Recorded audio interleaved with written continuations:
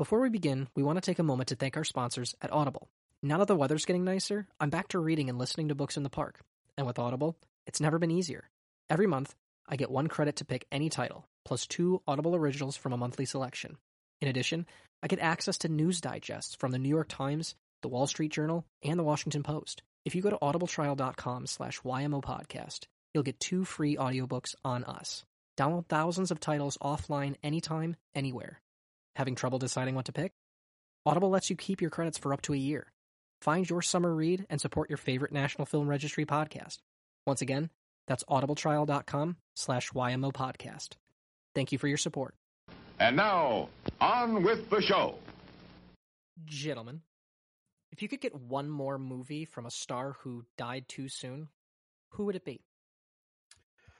It's pretty simple for my generation. I mean, it's gotta be, it's Heath Ledger. I mean, the guy, kicked out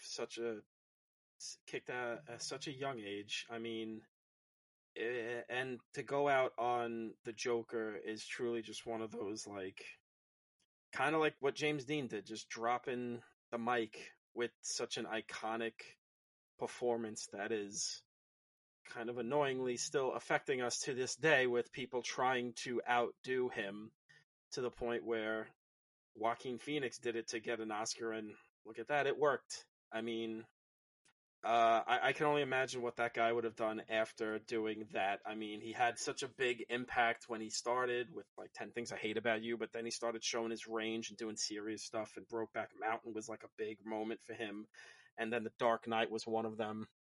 Yeah, I mean, what that guy, with a PTA, or, working with the Coens or something, or, getting to work with Quentin, or, I mean, this guy should have, he could have done something with Spielberg or something. I mean, I really wish this guy was still kicking. I mean, we'd be now in his middle age at this point, and seeing what he would be doing as an older gent, being a dad and all that. And, I really wish Heath Ledger was still kicking. So, yeah, that's my pick.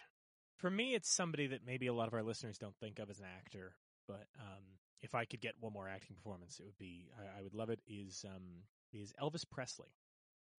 Elvis Presley did act in plenty of films. We get to cover one eventually on the show in Jailhouse Rock, but in Jailhouse Rock and then later King Creole, which is a more dramatic film, you get to see Elvis start to show some dramatic chops, and it's the kind of thing that he wanted to pursue. He did want to do more dramatic roles. He wanted to do more daring roles, but of course Colonel Tom Parker kept him making, let's just be blunt, crap, like Girl Happy and Kissin' Cousins and Harem Scarum. Elvis's last movie is in 1969, Change of Habit with Mary Tyler Moore. And then after that, he only has 2 other films that are both concert films. And the bummer of it is that I just keep thinking about what he could have done in the ensuing decade. He dies in 1977, and I just keep thinking about, I mean, apparently Streisand had approached him to be the Christopherson role in A Star is Born, but I think at that point he couldn't take it. And I just keep thinking about, somebody like Elvis, the iconography he represented and everything. Old man Elvis, put in a film by a Spielberg or a Scorsese, or all of these guys who grew up with him and what he represented, now getting to play with that iconography the same way that Robert Mitchum got a Friends of Eddie Coyle or something like that. I think would be fascinating, or God help us if he had lived, made it all the way to when a Quentin Tarantino was making movies, or somebody like that who loves reclaiming older stars. I just keep thinking that Elvis stops making movies in 1969, dies less than a decade later, but stops making movies right at a time where people finally would have been able to give him the kind of roles that he would have done something really interesting in. So, I would have loved to have gotten one more film role out of Elvis.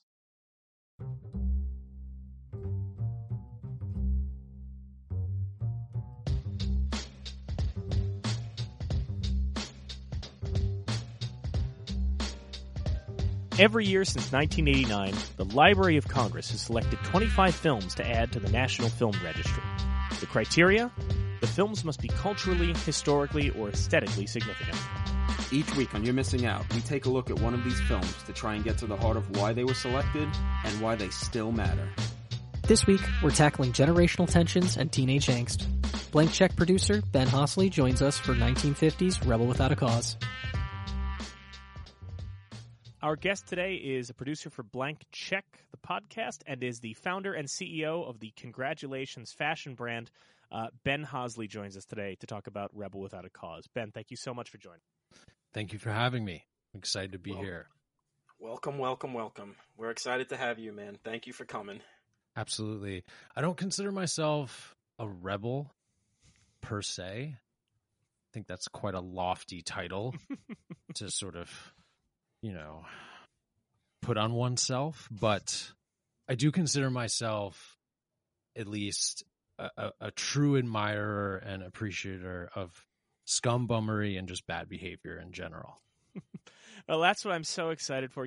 We're big fans of your show, Blank Check, and we're big fans of what you've brought to it. I think that truly what you have done on that show over the last 6-7 years the show's been going now, something like that, right? 7 years 7 now. years, yeah. Yes. Crazy. You've been doing it over the last 7 years really kind of speaks to something that we had been talking about from the beginning of our show, which is the idea of that I think too often people kind of look at film as either like a thing that you obsess over and talk about shot choices and all this stuff, or you're a person who just goes, I don't know, I like movies. And what's great is when that show, when Blank Check started, you would, sometimes watch the films that past guests of the show, David Sims and Griffin Newman had watched. You'd watch along with them and occasionally throw in like a joking commentary, but kind of take this approach early on of, whatever, I'm not one of these movie people. And then as the show has gone on, you've really, with full sincerity, infused your point of view on these movies and talked about what spoke to you about them. And, you recently on the West Side Story episode had a lot to say about the depiction of the juvenile delinquents and, as you put it, scumbum aspects of that film. And seeing that grow, I think, is something that for us doing a show that's kind of all about helping people understand why these classic films are considered classic. It's been great to kind of see you bring that other point of view to these movies. I think it's been really great for all of us. Oh man, Mike, that's so sweet. Thank you. Yes, with Blank Check, I for sure have over time kind of become more and more of like someone who's on mic, more of like a personality on the show, and it's so fun for me. I mean, what the 7 years of this show has brought into my life is basically I have to constantly watch movies. Now, you're also correct too. I wasn't like a cinephile when I started this show, and I don't still consider myself one at all, but I have a lot of fun with getting to sort of bring, I think, someone who is, I guess, like, I don't love when people call me the voice of like a blue collar voice necessarily. I mean, but I think I like to bring sort of a self-awareness in that I'm not this huge fan, and that I also just kind of like to have fun with even just commentary, as far as just picking out things that to me, bones, chains, I mean, chains are in this movie. We're going to talk about it. Oh yes. Yeah. I really enjoy getting to kind of play around specifically in film criticism and commentary. It's great. Well, that's kind of the thing I think a lot of people tend to forget about movies is that you're supposed to sit down and enjoy them. And not to say David and Griffin don't enjoy the movies they watch or have fun on the show, but they are coming from a place where it's got to be, we got to think about everything, where you come and say, well, yeah, but like, guys, there were chains in here. Yeah, right. And also, come on, there's nothing more simple than even just like think about the day of someone picked that chain out and brought it to set. You know what I Yes. mean? Like that to me, I don't even get that far into it usually, but just that, like, that's so beautiful. Like, wow. Well, and it's, the way that you talked about, and particularly on your recent film, or recent episode on West Side Story, I think that is a movie that can kind of, or that story and that plot can kind of get bogged down in when people are watching it.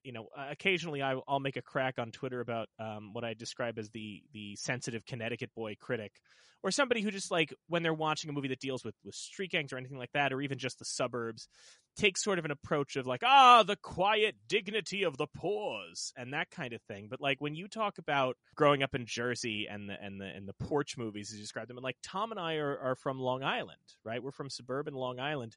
We were not going to the film forum when we were 6 years old or anything like that. Like we have, Totally. when you talk about watching Steven Seagal movies on cable, like that's our introduction to this. And that was us. My life. Every time you tell a story about your youth or whatever, or like watching movies on the porch or whatnot, or like you said, the Seagal stuff, or like Clifford or whatever, that was more my experience growing up. So I think, again, it's just movies, there's more to, I don't know. Sometimes it's just, I don't know, you got to have a different perspective. And I just got to be honest, like the second you logged into this chat and I just heard your voice say hi, I was just like, hell yeah, there he is, my guy, Yeah. Ben Hosley, the fucking Right dirt on. bike Benny. Love it. That's right. I'm not doing the whole spiel, don't worry. Yeah, I'm not an actor, so I don't have it memorized. We don't have that in us. No. God, yeah. But the important thing to me, and the thing that I find so striking, is that, yeah, that's how you came to movies and came to appreciate movies, kind of similar to how we grew up with that, but that you then take that point of view and that perspective and bring that to watching The Piano or watching some of these films that other people who maybe view themselves as a genre person or a B-movie person maybe doesn't explore. And I think that's so great. It's okay to not know about stuff. Exactly. Which is like a huge motto for me, just kind of in general. It's like, don't pretend to know about stuff just because you're afraid that people then are going to look down upon you. Like, if you didn't have access to the film forum and TBS was your like access to movies, like at the end of the day, it's moving pictures and stories and, yeah, I don't know. Right on. I'm totally, though, I'm with you guys. And I wanted to say, if I could compliment concept of this show, and I think it's a cool sort of similar vibe to Blank Check, where I feel like you guys are being positive with your viewpoint, and like you should check this stuff out. Thank you. I really that means a lot. Much. Thank yeah. you. That's You're welcome. It's for us. And that's why I'm so glad to have you. And to talk about this film in particular is it's all about. This should be a resource for people who maybe, if they do watch whatever movie is considered a classic, and they don't get it, instead of going, well, everybody else must be dumb, like let's try and help people find that. I mean, in the case of what we're here to talk about today, Rebel Without a Cause, I mean, it's possible that somebody watches this and goes, I don't know, it's hokey or it's this and that, but I mean, this movie in particular is in the DNA of so many movies going forward. So without further ado, before we talk about what we like about Rebel Without a Cause, let's talk about what the National Film Registry had to say. This is what the Library of Congress had to say about Rebel Without a Cause. This portrait of youthful alienation spoke to a whole generation and remains wrenchingly powerful despite some dated elements. The yearning for self-esteem, the parental conflict, the comfort found in friendships, all beautifully orchestrated by director Nicholas Ray, screenwriter Stuart Stern, and a fine cast. This was James Dean's defining performance, and an impressive showing for Sal Mineo. That is all the Library of Congress had to say. Whoever wrote this, I guess, had a problem with Natalie Wood. Not sure why she doesn't get a shout out there, but you know what? We're going to roll with it. Did Rita Moreno write that? I forgot about that. Oh, man. But yeah, so that is what the National Film Registry had to say. Now, Ben, obviously, like you said up top, you are a big advocate for the scumbum films and juvenile delinquent films, and this is kind of the genesis point of the. I mean, especially this year is the genesis point of all of the juvenile delinquent movies that we get, and this whole streak of like the youth gone bad. So I couldn't think of anybody better to have on. And also a shout out to Phil Iskov, who helped out and put us in touch to do this. Very excited. We love Philip Iskov, don't we, folks? We absolutely do. But Ben, was this your first time watching Rebel Without a Cause, or had you seen it before? I had watched it in high school, but since then it had been many years. Yeah. And what are your thoughts, or what was your relationship to James Dean? I know he's such an iconic figure. I think we all know him, even if we don't know his film. Yeah, absolutely. I mean, my relationship to him is more as just a cultural figure. And to be completely honest, I would say static images really more than actually seeing him move and talk. Well, that's fair, because he kind of did only make 3 movies, so not a lot to see visually. Yeah. I mean, I knew he had a tiny, barely any kind of career, but 3, wow, that's amazing. He had done a lot of TV stuff that kind of doesn't get talked about before the movies. In fact, there's an interesting one. I believe the title, I could be completely wrong. I believe the title is The Dark, Dark Night or something like that. It was one of those, I forget the kind of like those NBC movie of the week or whatever, stage productions. And he plays a gang member whose buddy gets, I think, shot or stabbed. They go to the house of a local doctor, and that doctor is played by, that's right, future President Ronald Reagan. And it is one of the weirdest things you will ever see in your life is James Dean and Ronald Reagan acting opposite each other. That is so, that is so, like 2 cultural figures, like, or just, I mean, a president and this huge, like, American figure, to see them next to each other, I don't know if is it worth watching though? It's TBH? I would not say it's worth watching the entire thing because you get tired of it, but it's worth watching a portion of it, especially because, Reagan was, he's a problematic fave, if you will, because I do enjoy watching Reagan as an actor.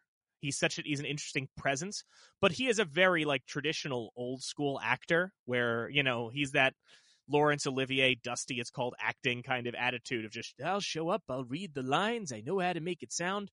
And then you have Dean, who is this very method, actor doing these very weird choices, and the 2 styles do not vibe. So this is kind of a case where you kind of have to say, wrong kid died. No, but like it is this thing where like you're watching, you do imagine that like backstage, like Reagan shows up and goes, well, I'll help you. I'll show you how to stitch him back up. And then you've got Dean doing like oh, Doc. Oh my, and you're like, Reagan must have been perplexed. Well, I'm just imagining if Dean pulled the shit he would pull, like, making this movie or whatever, where it's like, Dean's on the floor crying again. We're rolling the film. How much film do we got left? Like 5 more minutes? Fuck. Hey, James, you want to get up? Okay, he's up. Great. We're going to get it. Oh, he got it. Great. He stormed off to his trailer again, and he's crying, and I don't know if we're going to see him the rest of the day. Fuck. Yeah. Well, at least we got that take. I wonder if they had that much patience on film or not, but not TV sets back then, but probably not. And I don't think Reagan had any patience for that. That's probably why he took it out on everybody in the 80s, That's it. Yeah, but it's so so that is fascinating. But yes, he only made 3 movies. This is the middle of those 3. Dean had East of Eden, which is an Elia Kazan directed film, and then Rebel Without a Cause, and then which is Nicholas Ray, and then Giant. And I think East of Eden and Rebel Without a Cause are both 55. Giant is 56. Dean is dead before Rebel Without a Cause or Giant even get released. Yeah, a month before Rebel Without a Cause comes out. So he only saw East of Eden get released, which is, sad. What else is there to say about it's sad? But his legacy is so hype because of it a little bit. Oh, yeah. Yeah, there's definitely a bit of a... You kind of wonder if he would have ended up as much of an obnoxious, insane asshole like Brando did. Oh, yeah. Totally. He would have got cast in like some Bogdanovich movie, but like he would have made Bogdanovich's life a living hell because he would have came in with like, oh, I shaved my head and like I started stapling my face, so I like look like a nut job. And Bogdanovich was just like, "This is a fucking musical in the '30s. What are you doing?"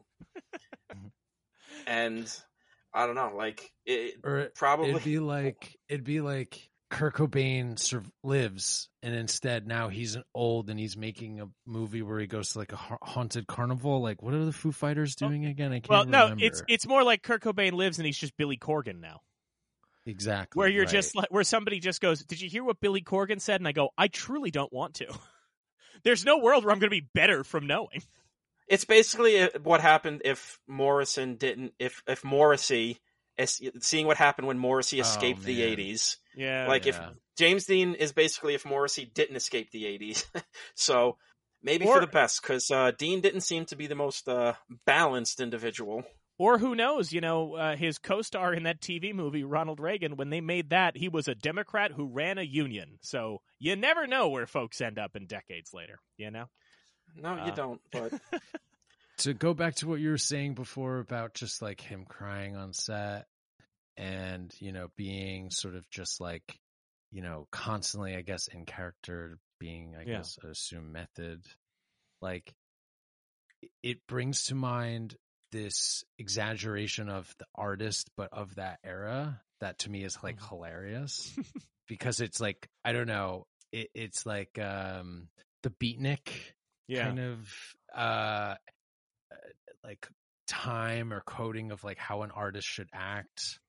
I bring this up because something I'd like to get to at some point in our discussion is we got to talk about bully behavior in this movie, talking about like just archetypal behavior, because the vibe of like being an artist in this era, it's changed, it's evolved. But to me, there's something about how basically bullies are the same, like West Side Story behavior, the recent film, you're seeing kind of the same bully type behavior, macho behavior that's also in this film.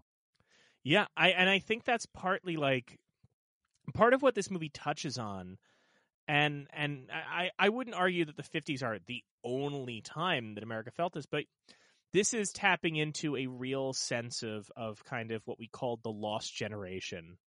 The beat poets, Kerouac and Ginsberg and all that, and this just general post-World War II attitude of just feeling like, nothing matters and where technically everything's provided for, but we don't know what to feel. I mean, one of the things that I think is so poignant about this movie, this was when, this is the same year as Blackboard Jungle, which is the other most famous juvenile delinquent movie, right? Blackboard Jungle is the first movie to use rock and roll because it features Rock Around the Clock. Also features a young Sidney Poitier, which is fascinating to see. It features Rock Around the Clock. Correct. Rock Around the Clock. And this is a juvenile delinquent film, correct? It is. Correct? Well, it is, but it's worth noting that film, Blackboard These kids and they're rocking around the clock. It's that one is about a teacher who our main character is the teacher, and he goes back to the school and he's trying to reach these kids, which is the thing we do a lot more often. It's always focused on like, how does the adult reach these youngins? And it only opens and ends with Rock Around the Clock, I think, or maybe it plays at one point in the middle too, but it was like groundbreaking at the time because it was featuring it. And if you watch this movie, rock and roll is still so new that when the teenagers are listening to the radio, it's still like bebop, Now I'm just imagining a modern day remake of Blackboard Jungle with a super sad Enya cover of Rock Around the Clock in the trailer. To be like, see, we know our heritage. We know that they used Rock Around the Clock. A24 presents Blackboard Jungle. But yeah, there's a lot of them. Teenage Crime Wave, Running Wild. These are all like just the delinquent films of 55. But the rest of them all kind of take this viewpoint of like, the kids are crazy these days. Who knows why? Who knows what's gotten into these teens? And this movie is the only one that I think kind of tries to tap into. Yeah, well, it has an answer, and also like Parents a lot. suck. Well, a lot of answer. these delinquent movies try, like, if you watch the older, I was trying to think, like, are there earlier juvenile delinquent movies? And there are, in terms of, like, when you look at a lot of the 30s gangster movies from, like, Warner Brothers, you get, like, Angels with Dirty Faces, Dead End. But in those cases, your street gangs, your you know, as Ben terms them, scum bum characters, they make a point of, like, they ain't got no homes. They ain't got no parents. They ain't got a nickel to their name. And this movie, I think what's so interesting is it's like they have homes from the outside. They're all provided for. Plato's mom mails him checks all the time. You know, none of their parents are, Natalie Wood and James Dean's parents aren't split or anything. Like, these are seemingly model homes, and yet, you know, they're torn apart, these kids. And I think it's such an interesting and very empathetic kind of view. Yeah. I mean, it is interesting because I feel like, you know, when it comes to historical context and all that, we don't really understand these days that, like, teenager wasn't really a thing for, like, the longest time. I was gonna say, do you guys have a sense? I mean, I have so little grasp on the specifics of, like, fucking history. It's, like, embarrassing, truly. And I'm just, like, in my mind, though, I'm like, all right, you know, basically teenagers were invented when people didn't have to constantly work on farms, right? Essentially, right? Like, what's the correlation? I don't know. Essentially, I think it's also kind of maybe a little bit of a sort of marketing thing of, like, oh, well, we got this young group where they just hit 13 and they're not at work yet because they got to go to high school. How do we market shit to them? Oh, I know. We'll say they're a specific group. It kind of does in this goddamn country. Well, and there's also... Apologies. I'm sorry. I didn't mean to cut you off, Tom. No, please. No, it's totally fine. I just got heated. It's just like, it's like fucking brands, of course. That's the American dream, baby. Make sure a brand invents something for you. Well, the brands are speaking for me now. Thank God I can be free, knowing that they put a scene representing me that can be easily cut in China. Well, but it's also about, like, it's more than just the brands or anything like that, too, because the other thing you have to remember is the last time America knew any kind of prosperity was the 20s, right? Because, you know, by the end of the 20s, the Depression is about to begin. We have the entire 1930s Depression where if you're a young person, if you're a young able-bodied person, you're going to work. You are going to a factory. You're getting married at, like, 16. You know, you don't have a chance at being a young adult because you're basically, like, you know, I mean, really, like, you know, oh, you're a man now means you're a fucking man. Go out and work. And then the war happens where if you're 18 years old or even a little younger, you're going to the goddamn battlefield, right? Hell, 15-year-olds are fucking easily able to sneak into the war. So, exactly. You know, think about how many 15 to 19-year-olds got slaughtered in the war, you know, which just rewrites how people think about their children in terms of that as well. So then think about the fact that the teenagers we're looking at in the 50s are a psychologically scarred group because they were born into war, right? Anybody who was a teenager in 55, you are born during, you know, or in the immediate aftermath of the goddamn World War II. These kids in this movie were like, they're like 15, 16, so they were 2 years old when we got into the war. Yeah. And then it's just like nonstop, like, mayhem throughout their youth. And then prosperity, and our parents are coming, you know, our fathers are coming home from the war, and seems like he's not in the best of moods today again. And everything's just kind of like, it's supposed to be okay because the war's over and, you know, the country's booming with the economy, but there's something rotten in Denmark. Baby boomers, really, if you think about it, is basically just like our parents came home, or really our parents or grandparents, whatever, but they came home and they just smashed. Like, that's what that is. Yeah. Yeah. And like a whole generation of where everyone was just like, like away for so long that they just had, But then factor in, like, the baby boom, like the babies who we call the baby boomers are conceived during this post-war period. the teenagers during this period, when the actual baby boomers are like, they're not teenagers does not just mean like, oh, they're in between child and adulthood. They're also in between the generation that went to war and the babies that are born into new suburban prosperity. And these are teenagers who are essentially being told like, hey, everything's good now, but also remember that only a couple years ago we invented a thing that could wipe out all of civilization if we just drop a couple bombs. Also, we're going to war in Korea. Also, the commies are coming to get you, and you could die at any minute. So with all that going on, like, you kind of understand why these kids turned out the way they did, and you have that great moment that I love. And when I was thinking about this film, Ben, and some of the things you talked about in when you talk about being a scumbum kid and doing stuff to do stuff, there's that moment right before they have the chickie race, right? Mm. Where Jim is talking to Buzz, and it's just the two of them, and Jim goes, why do you do this? And Buzz goes, you got to do something. Yeah. And I thought, like, that so captures that feeling, Absolutely. It's like almost, it's not even inherent. It's like the cycle goes on for like the legacy, the tradition, the ripple of that. Like, it's just human nature. For whatever reason, young men have to challenge each other in like ridiculous ways that could lead to one's perishing. And also, like, this feeling of, especially because, we're post-war, but, Korea's brewing and the Cold War is brewing and all that. There's this anxiety that kind of comes from, like, seemingly on the outset, we've solved all our problems. Seemingly there's prosperity. But that then means if you're feeling any tension, either because you're thinking, hey, the Soviet Union could drop bombs on us and kill us all, or I might get dragged to war, or all this could fall apart, or just stuff in your home life, like my dad won't talk to me anymore, or my parents are dysfunctional. You have an apparatus and a world around you where all the adults are saying, why? You should be happy.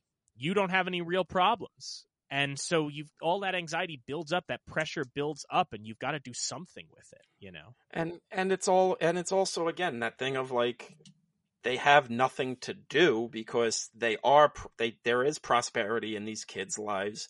They don't have to work. They have no responsibilities. Everything is ostensibly fine. So they kind of just have nothing to do but sit around all day and fret about all the shit that makes them upset, to the point where, James Dean, we open up with him crying in the middle of the street playing with a discarded toy. We find out that Plato's fucking shooting dogs because he's just so whacked out of his mind with grief, basically, from his father abandoning him and his mother not giving a shit about him. And then this girl, again, nothing else to do but, well, I guess I'll go with this guy who likes to play chickie with his car because, well, it makes me feel alive a little bit because my father doesn't want to look at me anymore. And it's all just, we got to fill the time. I mean, we see that shit today, with all these, in the suburbs and shit where kids are, they're not drag racing or whatever, but they're fucking popping pills to just feel something. Oh, kids are drag racing. Oh, they absolutely too. are. They're doing. Oh, they are. I know they are. There's a strip right next to my house where we hear them drag racing every night. I'm just saying in general. John, wasn't there like a drag race that ended in Airport Plaza a couple years ago that made like national news? Listen, I'm just saying. I'm trying to just say it may not be as prevalent today because drag racing in today's cars look stupid as compared to the cars back in the 50s. These stupid boxy little plastic toys we got, but. Also, yes, Ben's right. It is still happening, but it's also now happening with pills to make this slow, inevitable demise over the cliff feel even longer. Well, and there's also, like, remember that on top of that, like, this is the first generation that's starting to question their parents' rules, Yes. And this happens a lot now. This is a cycle now, but, like, the 50s were all, I mean, we forget, like, from the parents' perspective, like, we're all about rules of like, well, this is how to cut your hair. This is what kind of clothes you can wear. You can't wear blue jeans to school. You can't, the dance, you got to leave 6 feet apart or wherever, all kinds of stuff. And you've got a generation of teenagers who are basically looking at this and going, well, why? And also, hey, why can't we hang out with the kids across town whose skin looks different than us? And, well, what's so wrong with us, necking in a car? And like, there's all of these rules that they're starting to question. And I think part of that comes out of a sense of hopelessness. Part of that comes out of a sense of complacency. So long way around, Ben, you're talking about like the birth of the teenager. Yes, it is studios and other corporations marketing to young people who now have disposable income. But there is also just this element of kind of what a lot of, I think, people of our generation sort of felt post 9/11. And I think that the current generation is feeling kind of post 2016 or post COVID, which is, this feeling of just like that when we were kids, there was prosperity to some degree. And now it's feeling like it's getting stripped away a bit. And now it's feeling like at any moment things could go to shit. There's a clear, line from something like this all the way to, Euphoria right now, right? I think, what is it? Rue had a line about, if I don't do drugs, what am I going to do? Which is on par with Buzz saying, well, we got to do something, Right on. Absolutely. Yeah, I had a similar thought where I was just like, Euphoria compared to this, like, it's how many years later now? What, 70 years between the two? Yeah, more or less. Just about. Yeah. Like the two, things have changed, and as far as depicting teens on screen. But at the same, I guess they are still. Hollywood is still like, whatever. If they're 36 years old, they can play 16. It doesn't matter, that's still going. I mean, if anything, we've weirdly circled back around in a way. Where in the 50s, there was a lot of conversation at the studios going, well, you can't imply that Natalie Wood's character is having premarital relations. Oh, you can't imply, and the Hays Code's still kind of going on at this point. And then, I feel like we kind of got away from that and we circled back and we could get to the point where in the 90s, Larry Clark and Harmony Korine could make Kids. And now I think 30 years after Kids, I imagine if Twitter or Tumblr discovered Kids now, there would be conniptions about some of the things that happen in that movie. Oh, I'm truly imagining people who watch that fucking reality show, the talent show, what is it? Big Show? Big Top? What is it? Going Big Show? Go Big Show, yes. The Go Big Show, and people going, ooh, Rosario Dawson, what has she done? And going back to Kids. I mean, that's got to be a great Friday night with the family. Well, like, just throwing on Kids on the Criterion Channel. But also, it's funny, too, because these, other than James Dean, like, Natalie Wood and Sal Mineo are actually, like, kind of the right age for this. And James Dean's only 24, even though he looks like a solid 37. I mean, it is funny, though, that, like, 5 years later, West Side Story comes out, Natalie Wood's in that. Yeah. And then she's probably the only one even close to the age she should be playing, race notwithstanding. But then everyone else around her is like 35-year-old men that are just like, yeah, we're in high school, yeah. As they like, the camera angles, they cut to another camera angle and the 5 o'clock shadow comes back. Yeah, things change, but we're kind of back to it now because Euphoria, at least they look like teenagers and they don't look like John Travolta in Grease. This is true. Right. This is true. But yeah, I just think, and to be clear, Ben, just so you know, we're not doing we're not a show that sits down and goes, people today, it's the cancel culture or anything like that. I just mean rather how we balance and the conversation we're constantly having with film about our responsibility to depict or not depict things, which I think is something that, especially when it deals with young people, fluctuates. I mean, and not just about how clear we are on the morals in terms of, like, if you look at juvenile delinquent films from around this time, especially like, Rebel Without a Cause to some degree, but like a Blackboard Jungler or whatever, the angle is always like, well, what these kids are doing is wrong, and how do we reach them, and how do we fix them? And then you go all the way to, like, movies that we watched in the 90s. Like, think about teen films in the 90s that, especially Kids as an example, but that is just, I mean, outright nihilistic. There's no positive in that movie, and there's no attempt to kind of go, how do we, how do these kids get right? And now I think we're kind of moving a little back in a direction of not a haze code or anything like that, but just kind of an understanding of like, let's make sure that these young folks know, like, we get what you're going through, but also please don't do every drug possible. You know, I feel like that's the shift. And maybe I'm wrong, but that feels like the shift. It's hard to say. I mean, I hear you, and what I'll share is I watched this again recently, and I had such a different experience as an adult than when I watched as a teenager. And I definitely remember as a teenager being wildly unimpressed. Okay. Because I think, really just appreciate the influence of this. Mm-hmm. But I think it was just also, I was like, he's not even that bad. Like, what did he even do? I mean, he does have a knife fight. Well, listen, who amongst us hasn't? Yeah. Also, just like... It's not even a knife fight. They're just poking at each other, okay, first of all. All right? Yeah. Like, so there's rules, okay? This isn't just like a, no holds bar knife fight. No, yeah, there's a sense of decorum to this whole thing. Yeah. Which, exactly. Basically is exactly how they filmed it, with real knives, and they wore chainmail under their shirts, so when they got poked, they didn't actually get stabbed, but also, I mean, obviously accidents were going to happen.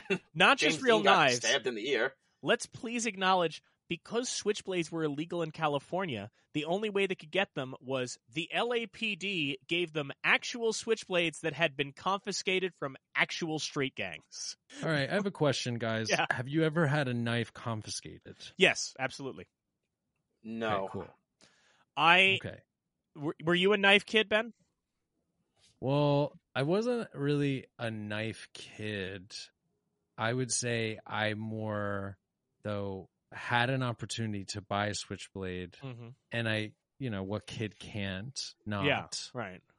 And I think I got caught with it probably less than 24 hours later, and had lost it already. Yeah. Oh, we had a guy in our high school, and this was like knives were his obsession, and he was like buying a ton of them online, and then he would just sell them to other people. And he had like a whole, I assembled like a small collection back in high school of like pocket knives. And yes, one of them was a switchblade, because it's illegal in New York, but it was the early like George W. Bush era of the internet, when it was just lawless. Nice. And like, you remember how like seemingly every state had their own laws, but not a single one of them thought like, oh, on the internet you can order stuff by mail. And so shit would just get shipped, back. So yes, so I did have that. I don't have it anymore. In that case, the switchblade was never confiscated. The switchblade was one where I think the spring just eventually stopped working in it, and it just hung limply. So not terribly impressive. Not as effective. Yeah, No. You don't want a limp switchblade. That's just not intimidating. I mean, well, that is a bit of why James Dean is not very thrilled with his father, because his switchblade has gone limp in that marriage. Bringing it back to the movie there. And speaking of limp switchblades, thanks to our sponsor, Blue Chew. Blue Chew, no, we don't. They don't sponsor us. I just thought that was a fun tie-in. But yes, you're right, Tom, about Jim's dad. Well, I guess I can't call him Jim's dad, because now we all think of American Pie. But oh, that would have been something if James Dean was just sadly screwing at apple pie. Oh, I thought you were going to can't feel anything. I thought you were going to say if Eugene Levy played the dad, which pretty close, because the dad is played by Thurston Howell III from Gilligan's Island. So Listen, Netflix reboot, Rebel Without a Cause. Eugene Levy plays Jim's dad. Jim is played by the son. What I forgot Dan his Levy? name. Dan Levy, yeah, obviously. And just a Schitt's Creek reunion. Absolutely. Okay, so I was saying that, like, you were saying you watched when you were a teenager, you felt he wasn't that bad. Yeah, that he wasn't that bad. Yeah, but rewatching it now, what hit for me was, I mean, and we're saying it already, that this is like sort of a type of film that is like the teens are going crazy. Like, it's very much kind of done from the parents' perspective, a little bit more than I think I picked up on the first time around I watched it. Like, these teens are out of control. like it feeling almost like it really read a lot more this time around too, as like a little after school specialty. But what Dean is bringing to the performance is just so much of the character's interiority, and it's an incredible performance. I mean, obviously it's of its time, but at the same time, I think that there's something that I find myself missing about that performance in today's films, in terms of, like, you know, Tom knows that I often lament about a movie, you know, when I complain about movies that are tough guy movies, you know, where it's just like, I find like Ryan Gosling does the, you know, like the Ryan Gosling Drive, Only God Forgives kind of thing, of just like, I'm a tough guy, so I don't feel nothing. I don't feel any emotions at all at any point. And when I look at Dean, who was such an icon for, you know, tough guys back in the day, and he's so vulnerable in this, and I think that that's not just that's true in so many of Nicholas Ray's movies. Ben, have you ever seen In a Lonely Place? I have not. I think fair to say, Tom, that's your favorite Nick Ray movie, right? In a Lonely Place. Yes, sir. That is indeed correct. Ben, if you get a chance to check it out, I highly recommend it. It is. Basically, I think the only way to synopsize is it's a film noir about Humphrey Bogart playing a man who has a lot of emotions, and most of them are anger.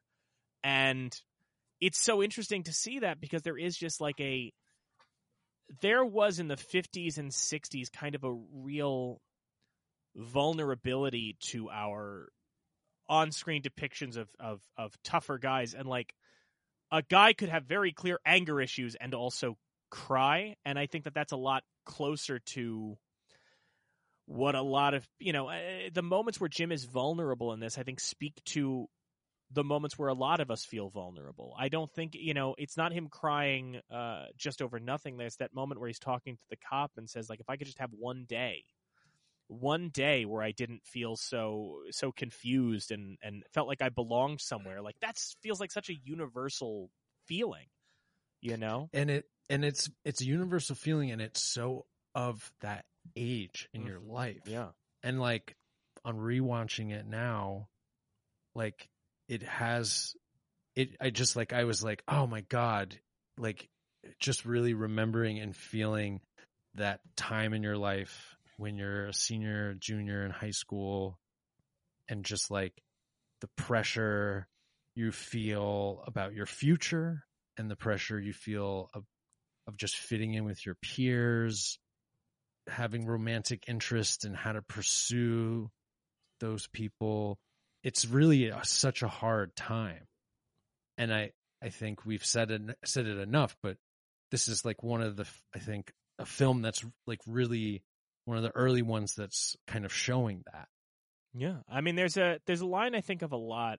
It's from a very different thing, but there's a line in the musical, a chorus line, talking about teenage years, and the description they use is too young to take over, too old to ignore.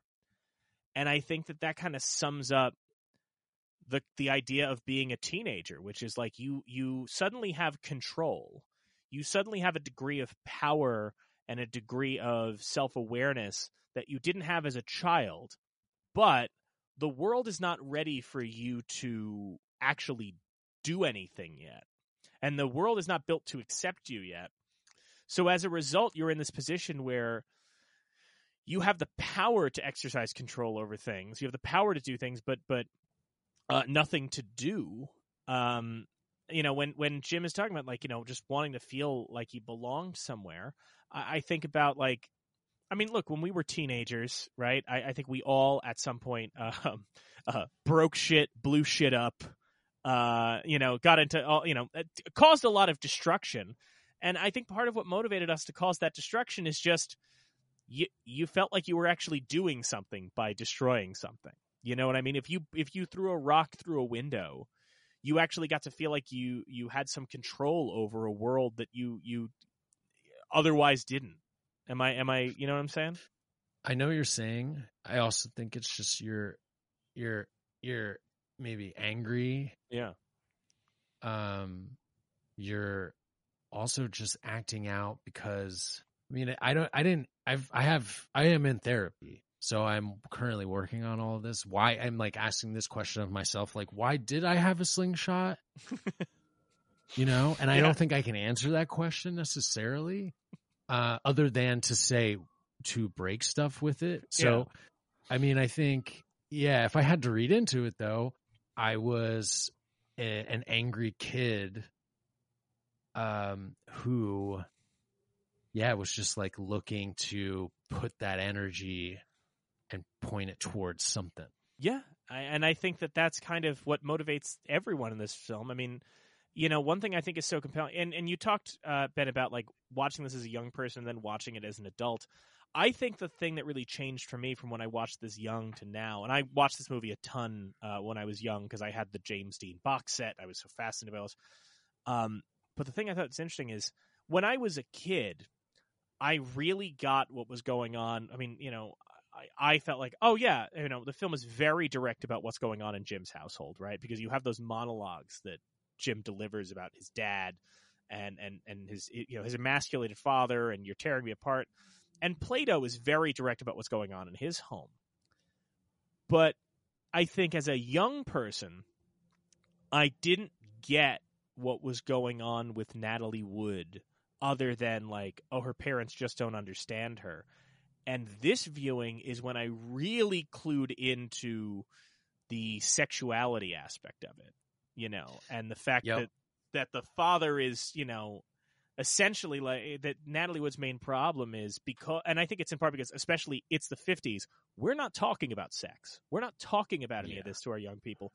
No, we are not. So Natalie Wood doesn't understand why her father used to be affectionate to her and physical with her, and now he if she tries to kiss him, he slaps her, which is it's wild. It is so crazy. The movie starts out, they're after the opening credits, it's like right into jail, the juvenile detention center or whatever. And that's when we meet her character, and I guess it's then later with the second kind of interview, more with Plato, but psychotherapy, counseling comes up in some way. And I want to mention that too, because I think that also is weirdly kind of becoming more and more of a relatively mainstream thing at this time. Yeah. And so the psychology of her father slapping her because she kissed him, I mean, like, that's wild stuff. But yeah. Well, no. I mean, I think the one thing to remember about this time too is, while there's still hostility to the idea of going to therapy, right? And that you don't go to a quote unquote head shrinker, or Sal Mineo from the Bronx, head shrinker, which I love so dearly, his pronunciation of that. But Little Ralph Macchio. Yeah, we love it. But so Sal Mineo, and the idea of a regular person, quote unquote, going to that is still taboo. And would be for decades. But this is the introduction in the 50s of the idea of psychology coming into play. I mean, even the book that this is based on is a nonfiction book that's kind of getting into the psychology. And suddenly your average American is becoming vaguely familiar with ideas like an Oedipal complex and things like that, and starting to get into, the understanding mental health, but in a way that we kind of cyclically do in this country, where we get introduced to mental health concepts, we start to understand them, and then we over understand them to the point where we're just throwing out terms left, right, and center. And that's kind of like in that 50s era where people are kind of dying. I mean, that's 6 years later with the movie, but West Side Story.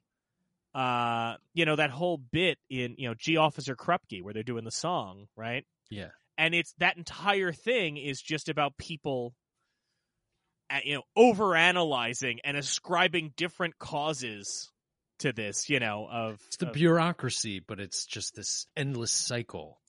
Yeah, and we're seeing it It's a snake eating its own tail, the system. We're seeing it the failure now. Of it.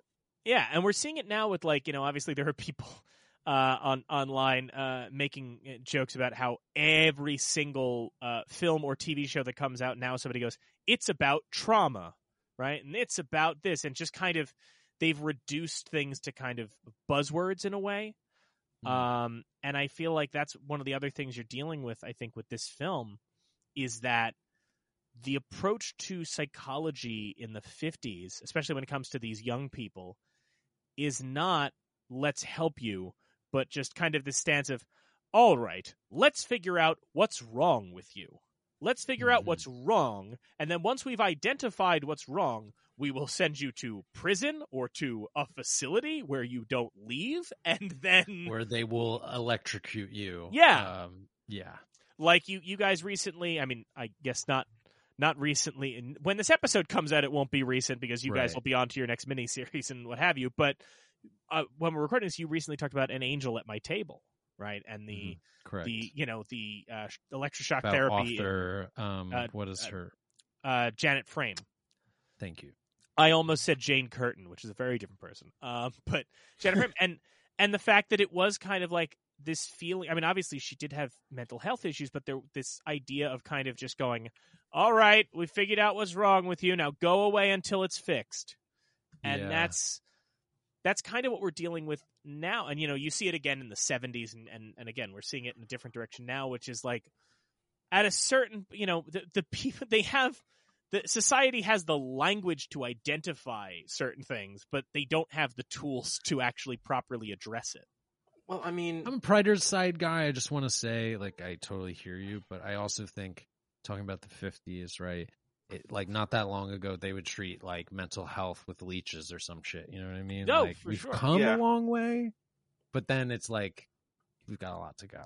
Oh, well, I mean, because also think about this aspect of it. Why Plato wouldn't want a head shrinker, as he says, is in 1955.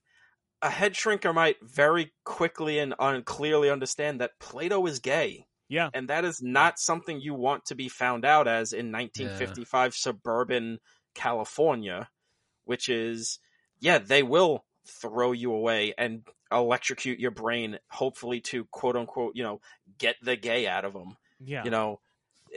Like Ben said, they came a long way from the 50s from, leeching the problems away, but also Plato wasn't going to have the best ending no matter if he got shot or not at the end, Yeah. I mean, and you also have to remember, like, we're, as a country, we're at that point, 1955, we are only a few decades away, beyond when our country was, like, heavily advocating for eugenics and shit. So, there's still that attitude in our older generations in the 50s that are like, let's get the problem people out of society. I mean, shit. 15 years ago, in the time of this movie, was World War II, but also 15 years ago, like 1940s, like actually 1940 Madison Square Garden, there was a Nazi rally. That kind of shit wasn't that long ago from when this movie came out, where, a lot of people were just open with, this needs to be a much whiter nation. Yeah, so there's a lot of,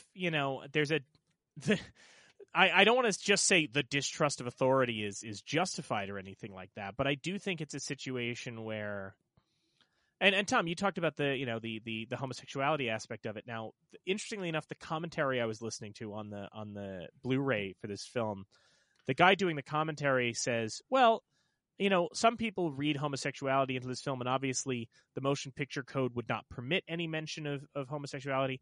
He goes, it's up to interpretation. I don't read the relationship between Plato and Jim as a homosexual attraction from Plato. And while typically when we deal with films that have ambiguous sexual readings, I tend to say, hey, it can go either way. I gotta say this is one of those movies where, especially with Nicholas Ray behind the camera, I'm like, there's no way you can read this any other way to me. I mean, just the way he looks at Jim, but also, like, he opens his locker and he's got, I can't remember who's the picture. He's got a picture of Alan Ladd. Yes. Like a movie star photo of Alan Ladd in his locker. I mean, And yeah, like what you said, with Nicholas Ray behind the camera, and also what Nicholas Ray did to Salminio off camera is kind of, yeah, they're leaning into something here. And obviously, Salminio himself was a bisexual, was bisexual in his day, and I believe toward the end of his life, more open about that. Crazy behind the scenes stuff from this movie. Oh yeah, Nicholas Ray went between Salminio and Natalie Wood. And allegedly James Dean had affairs with Natalie Wood and Salminio, and there's a lot going on in this movie. Yeah, Natalie Wood was also having an affair with Dennis Hopper, and that's why all of his scenes and dialogue was pretty much cut out of the movie, apparently. Nicholas Ray was feeling vindictive. And surprisingly, though, you wouldn't see... I don't think you see, like, a crazy production while watching the movie. It feels pretty like, straight, concise, to the point. You know, it doesn't feel like there's deleted scenes or anything that you're missing from the movie, at least in my view. This was the first time I've seen it, and I still have a pretty clear sense of the movie. I think there. What I was like wondering if it got cut out was there was no huffing, and I just feel like that's a big teen thing in general, like kind of universal. Again, you know, like teens still grabbing a rag. Well, none of that. I mean, so I agree. I think think inaccurate. I agree. I think there needed to be in the scene where Buzz was huffing before getting into the car, because really only someone that's high out of their mind could not get a coat off of a door handle and then die.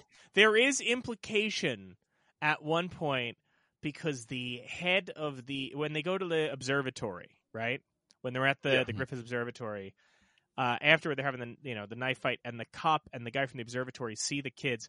One of them describes the kids as, I believe, hoop heads, which is similar to like hop heads. Right. I believe the implication there is like those kids are on dope, you know, which they're obviously not going to show in the film.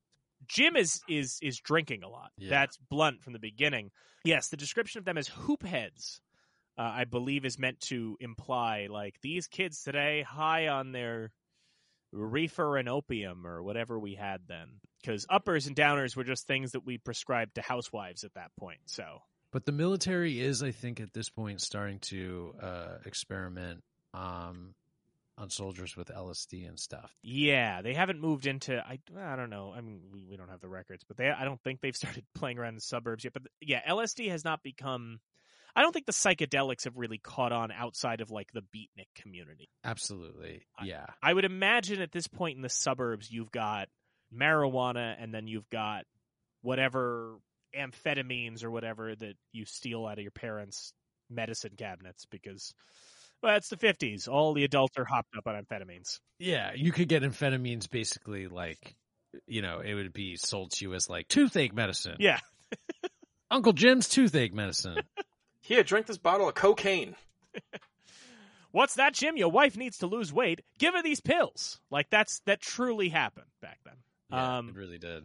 Well, that's the weird thing, is like during like the 80s, when the 50s nostalgia springs up, like this movie gets kind of reclaimed, even though this movie is very much about, hey, life is hell right now. Yeah, and yet it's reclaimed as like, hey, remember the swinging 50s? Remember going to sock hops? And it's like, no, people died for nothing. 50s? Well, what did they call the 50s? Like, there wasn't really the 50s. I know, but I'm saying, like, there wasn't a, you know. Yeah, I don't know. I think it was just the 50s. I know, but I was trying to come up with a description. But, yes. So I'm just trying to imagine, like, watching American Graffiti and being like, oh, yeah, that's swinging time. Everybody's just running away from Harrison Ford and his hot rod. I don't know.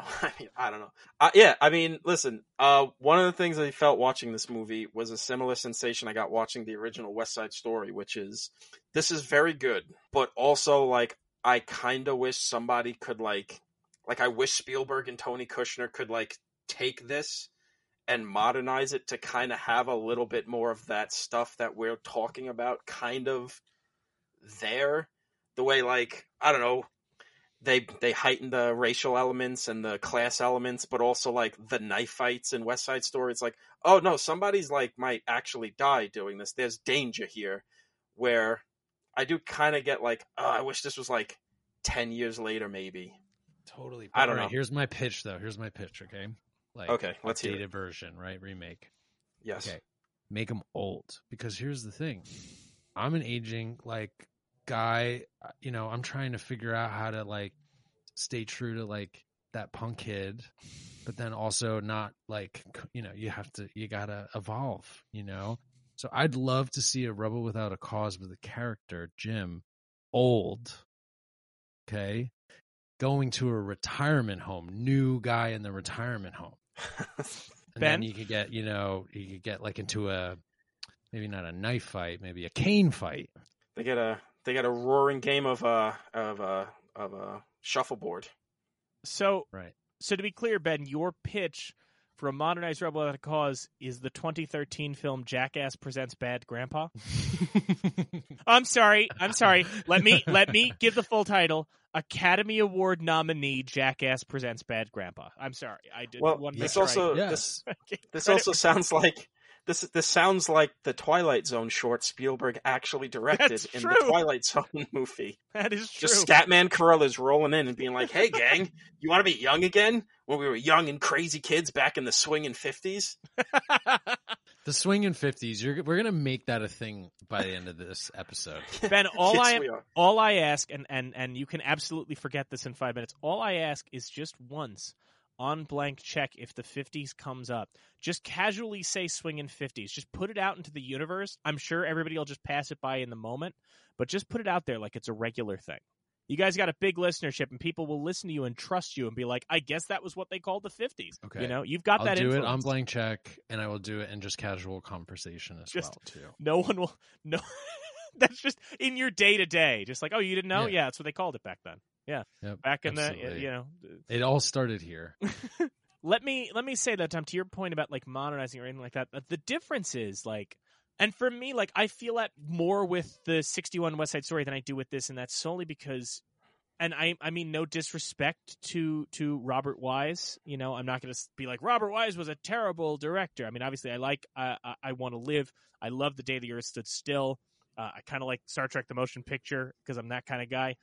But I think that Robert Wise did not necessarily have the visual language as a filmmaker to convey the subtext in a way that I think Nicholas Ray...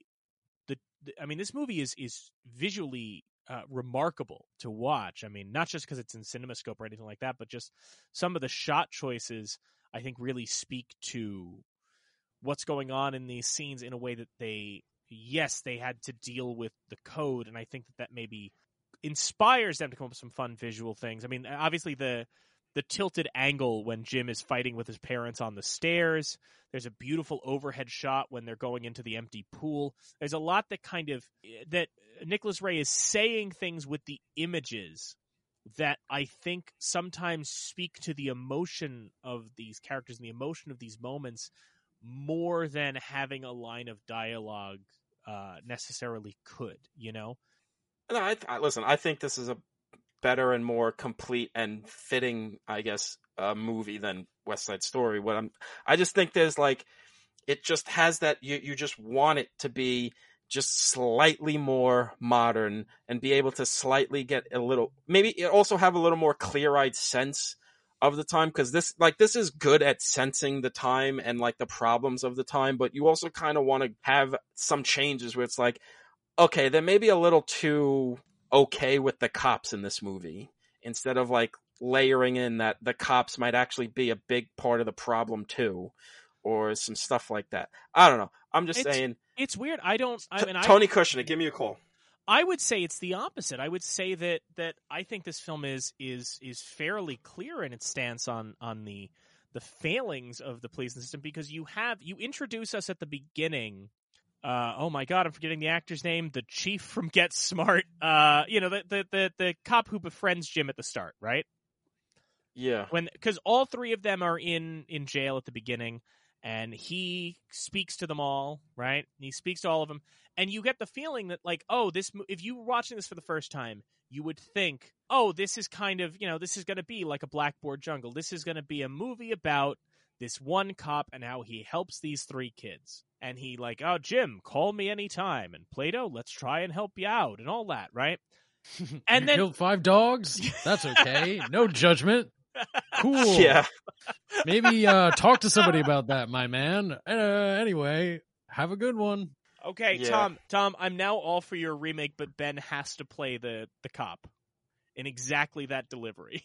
That has to be his character. But what I'm saying is, oh, you killed 5 dogs? Oh yeah, absolutely nothing, not a problem. Also, hey, here's an application to be a cop. But I'm Wait, actually, you're hired. You're now the chief of police. But Yeah. but I do think that when you think about it, like the only good law enforcement character is him, is the one guy who befriends all 3, and then he doesn't actually do anything. The moment Jim needs him, he is pointedly not there, and then Jim is trying to talk to the other cops who just brush him off and want nothing to do with him, and then the only actual thing that any cop does in this movie is shoot Plato. Like, this movie is very much like, it starts out I think tricking its audience into thinking, well, this guy seems upstanding. He's going to help these kids out. And then his one moment he could have, he's not there. They don't actually fix anything. I think that's more of a thing about them being adults instead of being cops, because they do at least paint him as wanting to help him. Jim. Yes, but he is but the then one they guy also in give this the broken system. All right, but then they also give the cops kind of that typical for the time out of, oh, well, Plato had a gun, they had to shoot him, instead of just being like, well, no, they would have just shot him because that's kind of just what they would have done, instead of that's kind of a 1955 out. That they were doing shit like that in the 80s too. Like, oh, well, he had a gun, he had to do it. I mean, it's literally the fucking plot point for Al Powell and Die Hard. Well, the kid had a gun, I had nothing else to do. Do you think they call negotiators in all the time, though? No, it's just because, like, I know that wasn't the original way Plato was gonna die. That's just kind of how they got to it.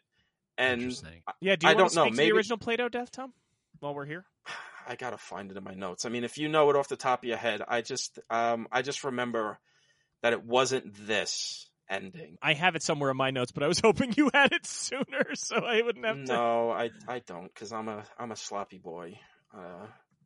I don't know. We'll get back to it, but yeah, that wasn't the end. It's just kind of one of those things of like, I know what it's going for, but also it's 1955. They maybe don't know how much the police and them being, I don't know, incompetent or just not even caring or whatever, and then just like, shooting a 15-year-old kid who didn't have bullets in his gun and everything because they were freaking him out. Like, it's ultimately, I don't think this movie needs to get remade the way West Side Story does. I just had that same feeling of, ooh, like maybe 5-10 years later when Hollywood can get you a little more honest about things and not have to be so subtextual, maybe there's something here. I don't know. That was just something I felt watching this movie. Okay, so now I gotta say, as far as like going through the plot, I don't think that the sense I had is you guys didn't want to necessarily do that.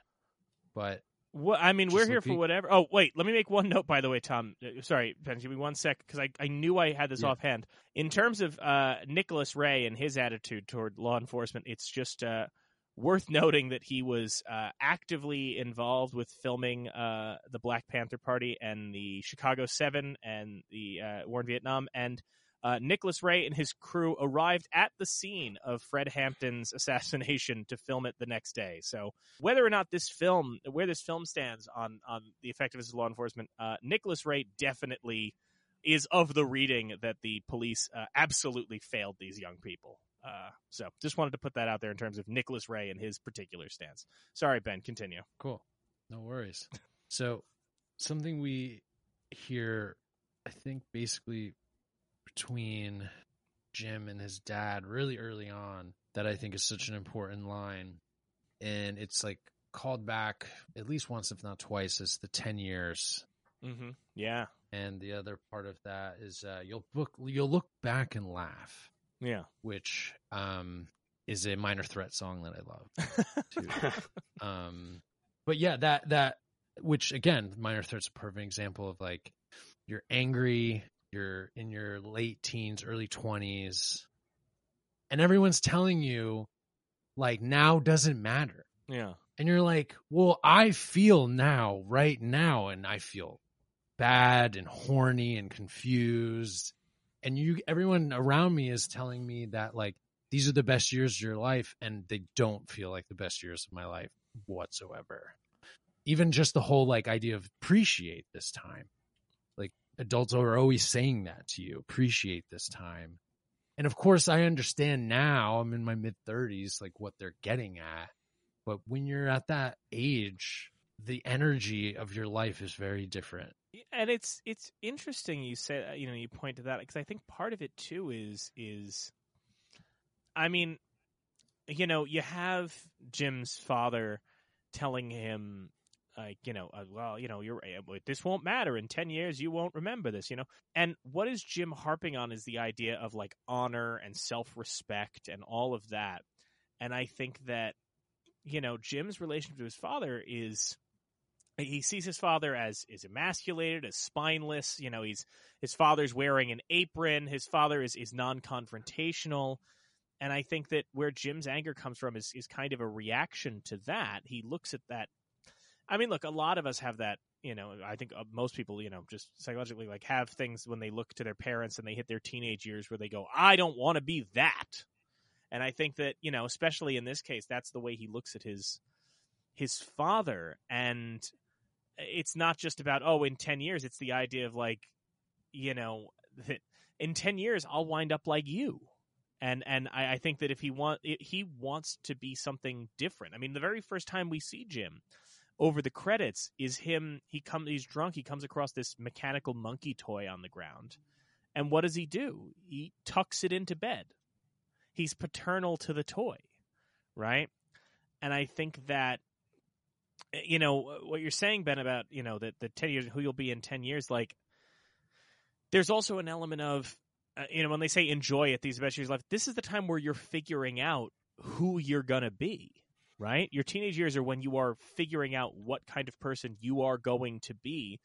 So when you're looking back, knowing where you wound up, it feels silly. Well, everything you got mad about felt silly, but in those moments, it's defining the person you would become, right? Absolutely. And it's like now it's like, or even it just making me like some like little jerk off on Twitter just drop like, you're going to look back and laugh, just that little young troll. But yeah, unfortunately, they can actually look back and see all the horrible shit that they wrote on the internet. And thankfully, we don't have to do that. Well, I mean, listen, Tom and I were of the MySpace generation, so there's some digital record somewhere, But there sadly is. I also kind of felt maybe a little bit of with at the end when Jim's dad is like, listen, I'm going to be the man you need me to be now, and all that stuff. And even with all the 10-year later, all this is going to be a joke. It just always felt like, it felt to me like there's something in there of him trying to be like, I've been where you are right now. Mm-hmm. Cause you get the sense that his father's also a kid of money, with the way the grandmother is in the police station at the beginning. She's got that old money, I could do whatever I want, and she's wearing a fur, she's got a shiny brooch, she's got money, she's got that like, ooh, like lady, like this the lady from The Simpsons voice. Well, she feels like she probably took the maiden voyage of the fucking Titanic or something. Like she's a woman of, so it feels like there's this honest sort of like, maybe like 30, 40 years later, I kind of became this guy who's, kind of henpecked by his wife and everything and all that. You may think what I am is bad, but I know what you are. All of that is a little weird. It is weird now. That is one of It's- those things where yeah, that is one of those of the moment. yeah, that's one of those things where it feels like in a remake they could maybe find different angles to show why Jim is so annoyed with his parents. But again, it's 1955. It's, I get it. The masculinity at types and ideals at the time were of such where he could say, "Why don't you hit mom?" Like, I know, yeah. The mom is essentially her character. She's just like a walking frying pan that's just like hitting the dad. yeah, I mean, Such a bummer. he's just like, just hit mom, and I'll respect you. I'm like, well, holy shit. That's the thing. I think that when for me, part of that with this film is that what it is getting at, in a way, is that Jim does not actually have anyone he can look to, and it's not even necessarily in a like every house needs a man, but rather that Jim is so obsessed with honor, right? I mean, he's willing to. The moment that I think makes it all come clear, and the moment I think that makes clear of his relationship to his dad, is that his father. It's not that his father is, just not masculine or anything. It's that his father's afraid. It's that, it's that his father drops the tray of stuff and Jim's going, "Dad, leave it." And his dad's going, "No, I'll clean it up before your mother wakes up. I'll clean." And so ultimately that boils down to when Jim is saying, "I'm going to go to the cops and turn myself in because someone died." And his dad is going like, "Well, don't get ahead of yourself, son. Don't don't do this. Don't." And his father is so afraid. And I think that obviously, yes, there is that line early on that I think is shocking, now. And I think it was even kind of, obviously in a different time, but still a little shocking. Where he's like, if he just hit her once.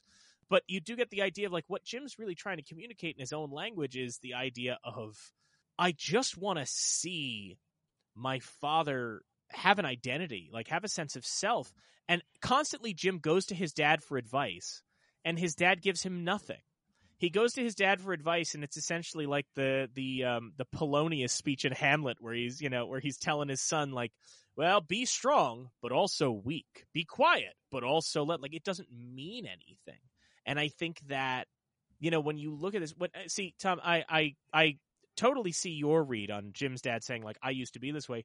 Whereas to me, I think that when I look at Jim's dad, my read has always been that Jim's father was the opposite.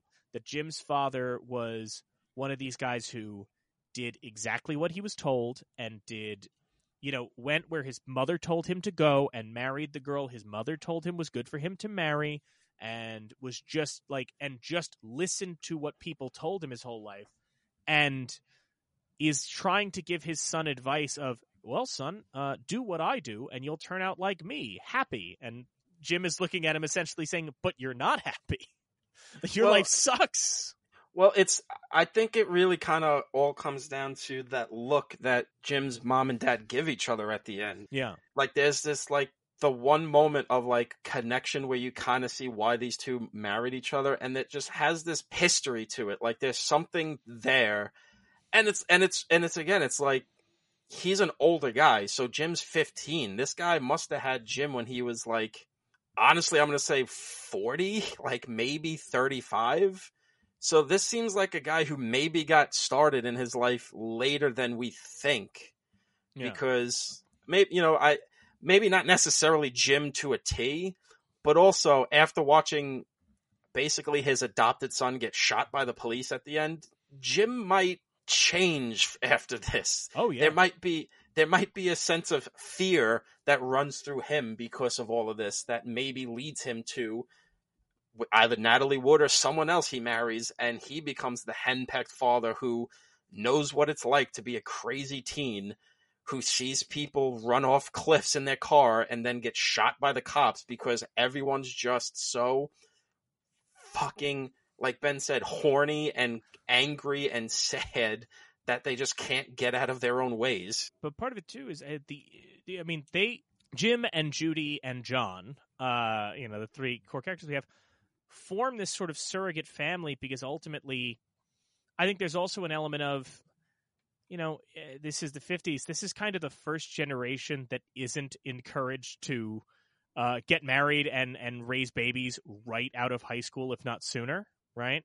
And yet they're all feeling this, Jim and Judy especially are feeling this maternal and paternal instinct, which they obviously express toward John or Plato.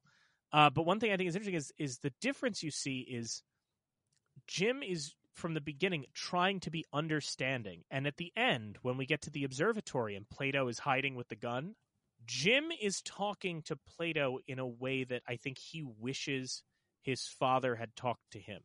Because when he tells his father, I'm going to go and do this, Dad, what if you feel you got to do something? And his father is just like, think of your future, think of this. And he's so confrontational.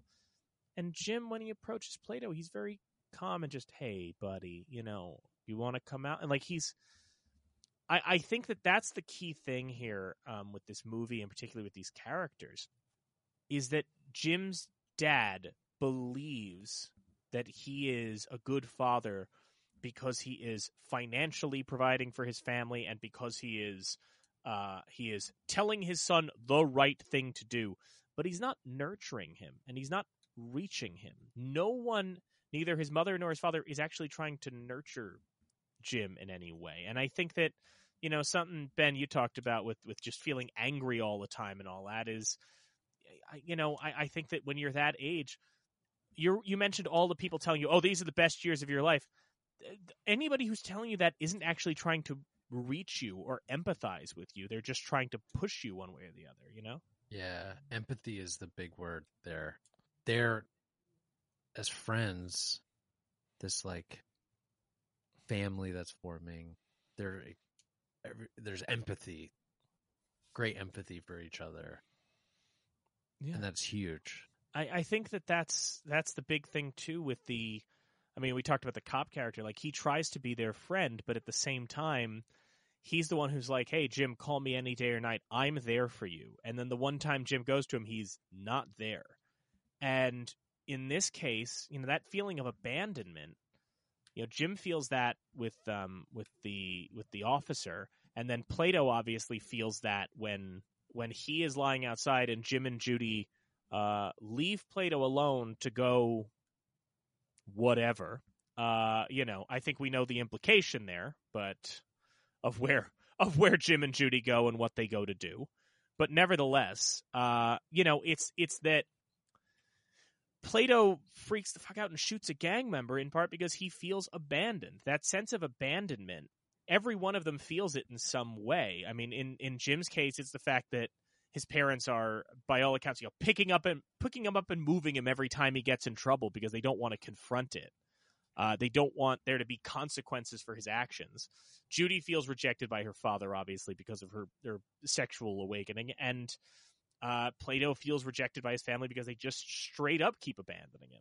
So they literally rejected him. Yes, they did, absolutely rejected. I'm sorry, I'm laughing. No, it's not funny. And I just think that it's interesting that, and especially with Jim, like, that his conflict is partly like that his family keeps protecting him. It seems like there's a part of him that he says, you can't keep moving me around. You can't keep doing this. Like, he wants there to be some kind of structure. He wants there to he's almost asking for consequences. I mean, yes. They're enabling him clearly. Yeah. And I think what Jim wants, and he expresses it when he talks, like, there's that moment where he's begging his father just to stand up for him against his mother, right? Where he's begging his father, like, Dad, just tell her no, right? And then when his father is too weak to do that, he starts choking him. Yeah. Which, by the way, apparently that whole scene was supposed to take place in the parents' bedroom, and James Dean wasn't sure about it.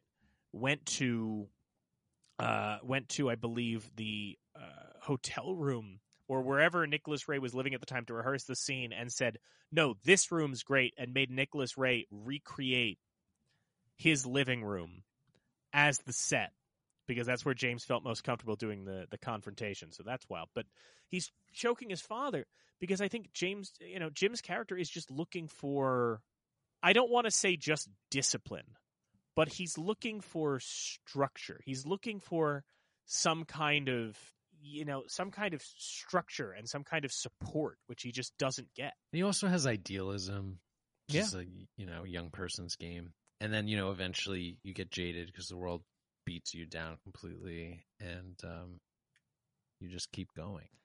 And he's anyway, continue. No, but and you see that he's, you know, for as much as this is Rebel Without a Cause, you see that he is not always angry, because there's a great moment in the movie. It's a very minor thing, but I love it so much because if you didn't have this scene, you might mistake Jim as somebody that's just, you know, he's just always looking for a fight. But when he's going to the school, it's his first day, he steps on the school insignia on the ground. Yeah. And some other student runs up and goes, Hey, what are you doing? We don't step on that. And Jim just goes, I'm so sorry. I didn't know. I'm new. Oh, that's okay. No problem. All right, thanks. Or even in the Like, knife fight, he's literally trying not to fight. He's like, I don't want to do this. Leave me alone. And it's only until they call him Marty McFly. Until they call him Chicken, that he finally snaps out and is like, no, fuck you. Don't call me Chicken, asshole. I'm going to stab you. But that's what I'm saying. Is Chicken still effective is a question. But no, what were you going to say? I was just saying that school insignia moment I think is so important because unlike Buzz or his parents or anybody who's like a real dick to him, the guy just goes, hey, don't stand on that. Oh, I'm sorry, I didn't know. And instead of going, yeah, well, you should know, the guy just goes, oh, yeah, no big deal. And then Jim goes, all right. And that's it. And you realize, like, there's so much conflict in this movie that could have been avoided if people just talked to Jim as a person instead of immediately hitting him with adversity. Jim tries to fit in by, you know, making a little joke mooing during the little laser light show they go to in the planetarium. No, and he fucked up. You're wrong. He fucked up. That moo set off a chain of events that would drastically change that town and a lot of people that lived in it. Could he have done it better? Are you saying it was a poor moo? What joke would you? Okay, that's my question. I would have done a different barn animal. I would have picked I would have done crab, and I would have went. But I guess another guy did a crab joke. Yeah. So it's like you can't step on that. But I don't know. There's a goat, right? In horoscopes, I think so. No? Yeah. Well, constellations. I'm trying to think of other animals, but anyway, I think it was just a misfire for sure. So you're saying it's all the fault of that failed joke. That's where this is all. Yeah. So this whole movie, the entire theme of this movie is the dangers of improv. Yeah. This is what happens when people that shouldn't be improving improv. Especially Teens if will you're die. new in town, you know, and you rely on your improv skills, and then see what happens.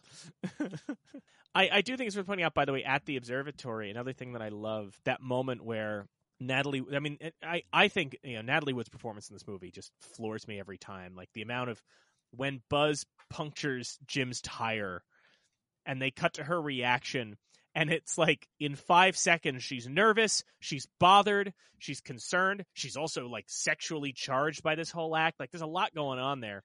But then later when she's talking to, or a little later, she's talking to Plato, and she's like, oh, do you know Jim? And Plato just starts making up facts about Jim, which I love, when he's just like, oh yeah, his name's James, but you know, he's called Jim, you know, and if you're a real good friend, we're best friends. Yeah, like that is such an interesting, I just love that little moment. Yeah, honestly, with like the scene like that, and starting off with, oh, so you just like killing dogs for fun, huh?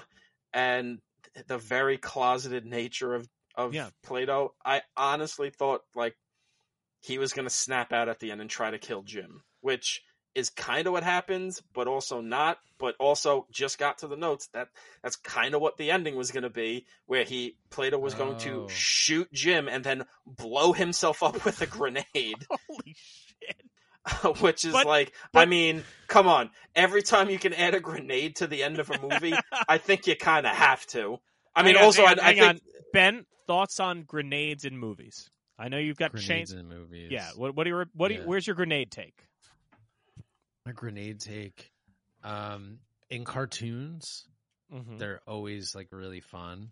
Like there's so many great grenade bits, and I will say that to end a movie where a grenade is dropped and they look at the camera and then there's an explosion, it just ends. That might be maybe one of the best way to end a movie. On that note, I'm going to give you a sec to think of your answer, Ben, but I'm going to pose a question to you, and I'm sorry for putting you on the spot. No, it's okay. If you get to pick one movie you have covered on Blank Check, and you get to change the ending, so now it ends with a character dropping a grenade and then looking into the camera, concerned, and then blowing up, what movie do you change the ending of? Wow. And who is the one that Wile E. Coyote style gets blown up by the grenade, if you want to add that on as well? It's Don John.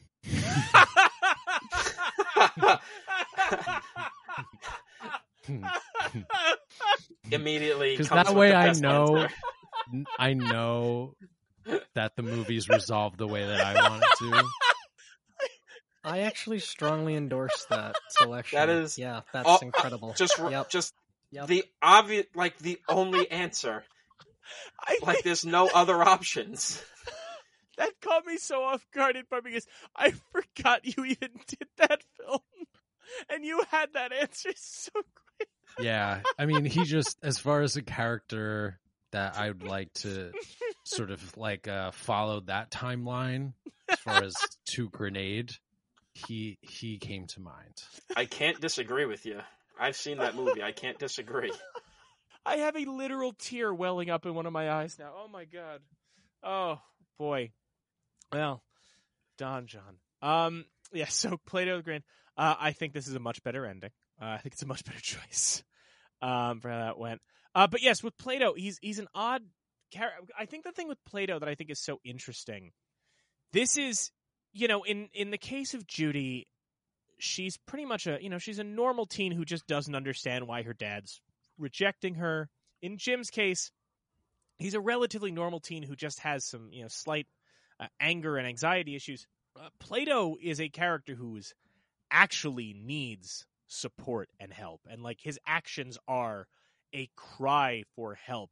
And I think that the one thing that's so interesting about his character is that it flies in kind of the face of what may have been the conventional attitude at the time, which is, like I talked about in those earlier 30s and 40s films, the idea was like it seemed to approach that like every single problem in society is economic in nature, right?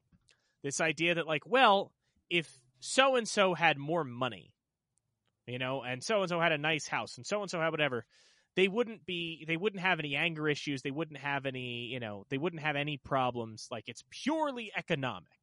And I think in the case of Plato, like it flies in the face of all that because Plato, his parents give him plenty of money, right? He has a place to live. He has, all of the material things, but because he doesn't have any kind of love or support in his life, he's an individual that needs support, which I think is a really interesting approach.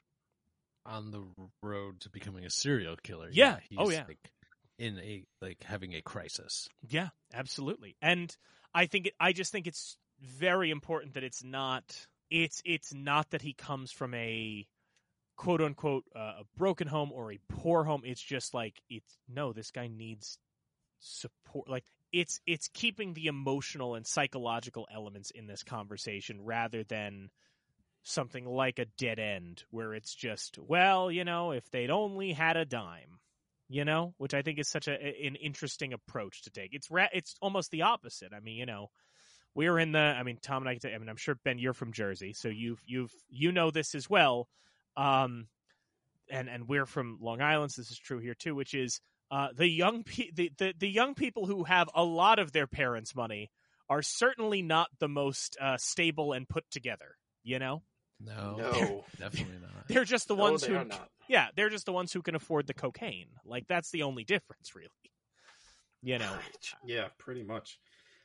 Which I just think it's important to note that. I mean, it's not too dissimilar, honestly, from like what's going on in the other James Dean movie, East of Eden, which is like, you don't know what it's like to not be loved. It's the most painful thing in the world, which is that's basically what's happening with Plato.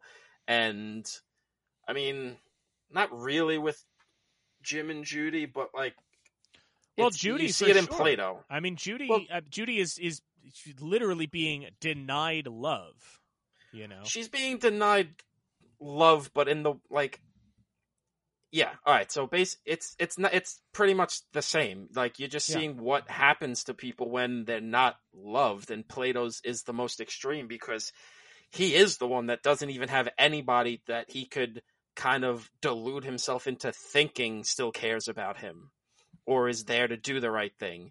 He's got nobody, and it's kind of not a surprise to see this kid go the way he goes. Yeah, I mean, it's just fucking sad. It's just a sad, sad movie. Like, I wasn't expecting that watching it the first time.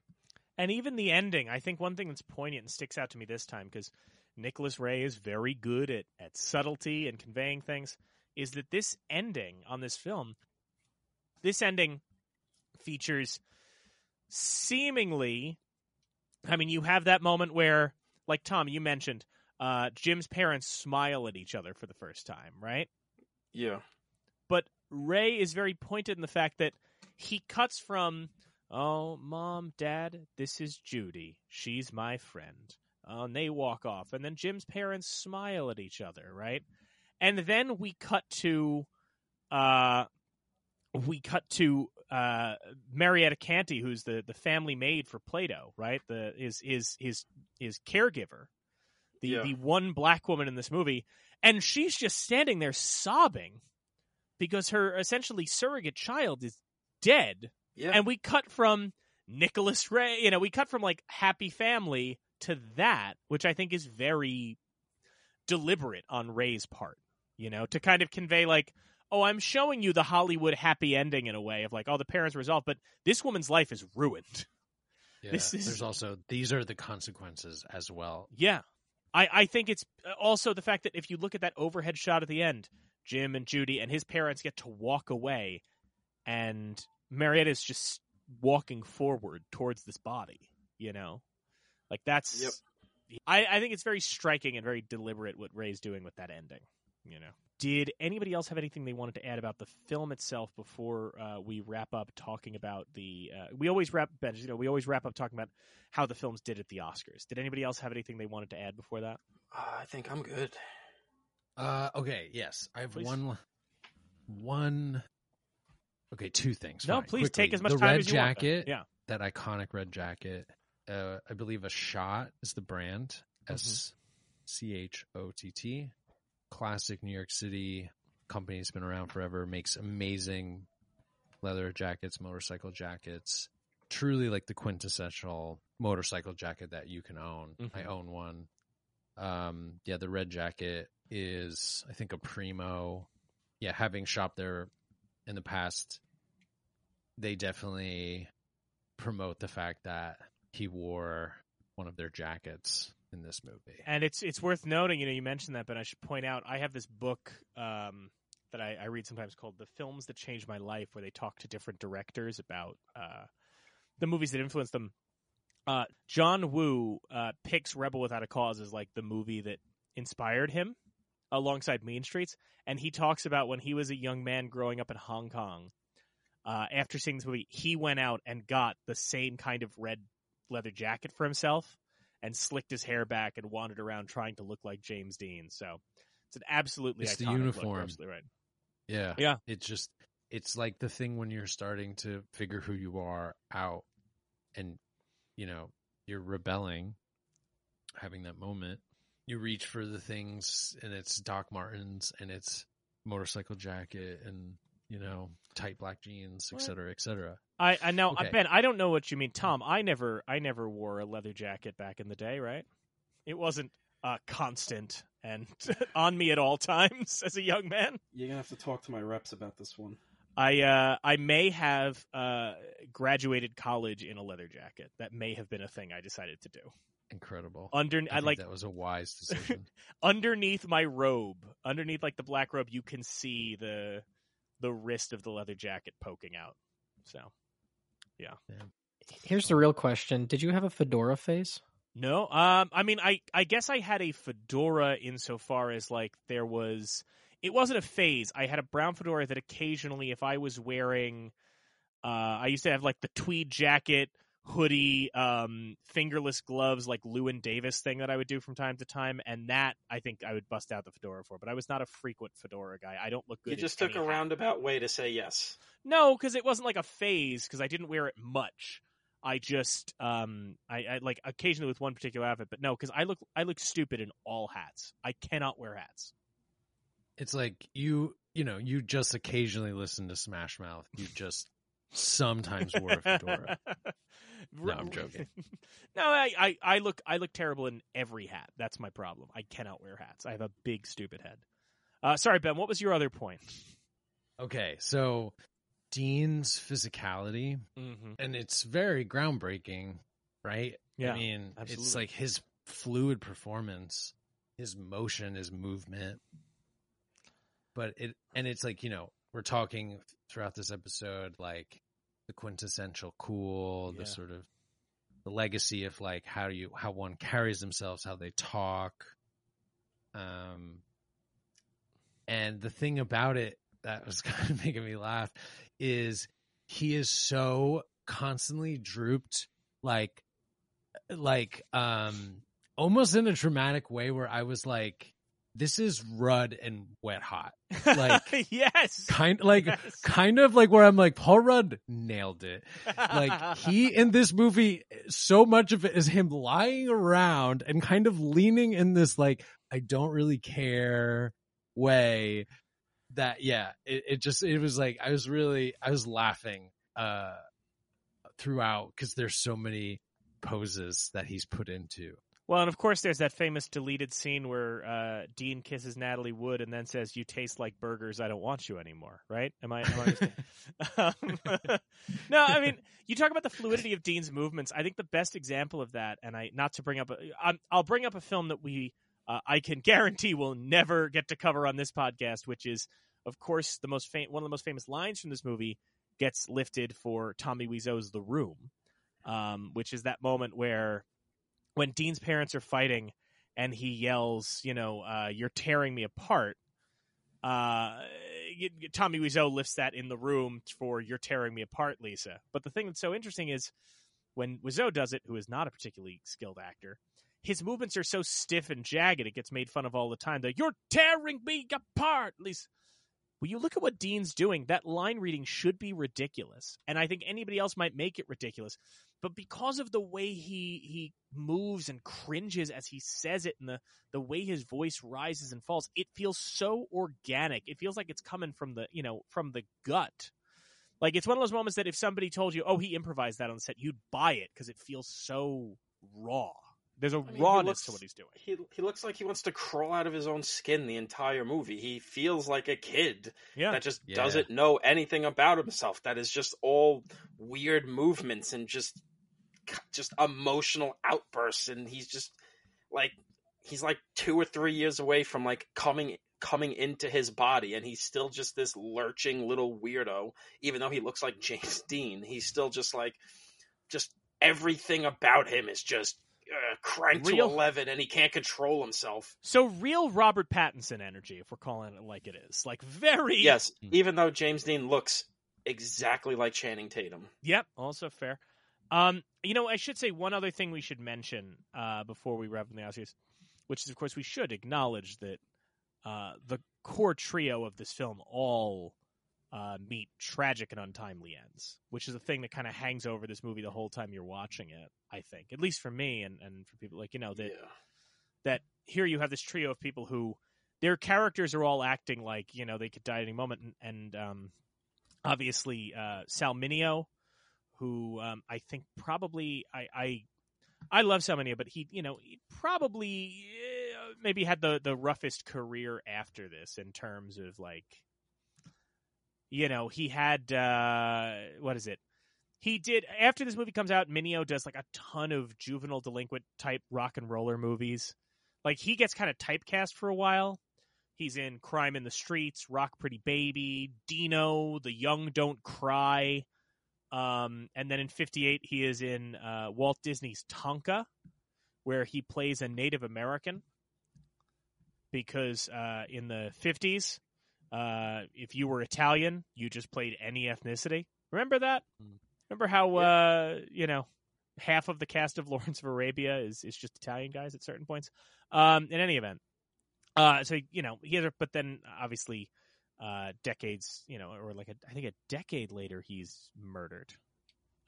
His last he film dies in 1973. Yeah, because his last theatrical film is Escape from the Planet of the Apes, and then he is murdered in 1973. Natalie Wood's death has been highly publicized at the age of 43, and then Dean, like I said, did not live to see this film come out. He has a car accident in 1955 in the Porsche Spider, I believe, is the car. Has the car accident, and ironically, do you guys know the last thing James Dean ever filmed? What was that? No. It was a Drive Safely ad. They used to do these PSAs, and they would always end with like them telling people, buckle up and drive safe. And the line that they would always say at the end was, the life you save could be your own. But in this case, Dean was on the set of Giant. And so he's got his and the young part of Giant. So he's got his kind of cowboy outfit on. They're on a ranch, and they tell him like, "Oh, James, do you have anything to say to the young kids?" And it's kind of just him going, buckle up and be safe on the road. But he decided to riff on the last line. And I remember seeing this, and it just stuck with me, is he looks straight into camera and he goes, stay safe. The life you save could be mine. And then walks off. It is haunting. It's an upsetting thing to see. So, yes, Dean would obviously, and then this comes out, a month after he dies. Giant comes out the next year. And as we'll get into, he received some posthumous recognition for that. Did anybody else have anything they want to add first? Well, I just think it would have been weird if he looked at the camera and then he just started talking about his tables. His tables? It's a reference to I Think You Should Leave season 2. There we okay, thank you.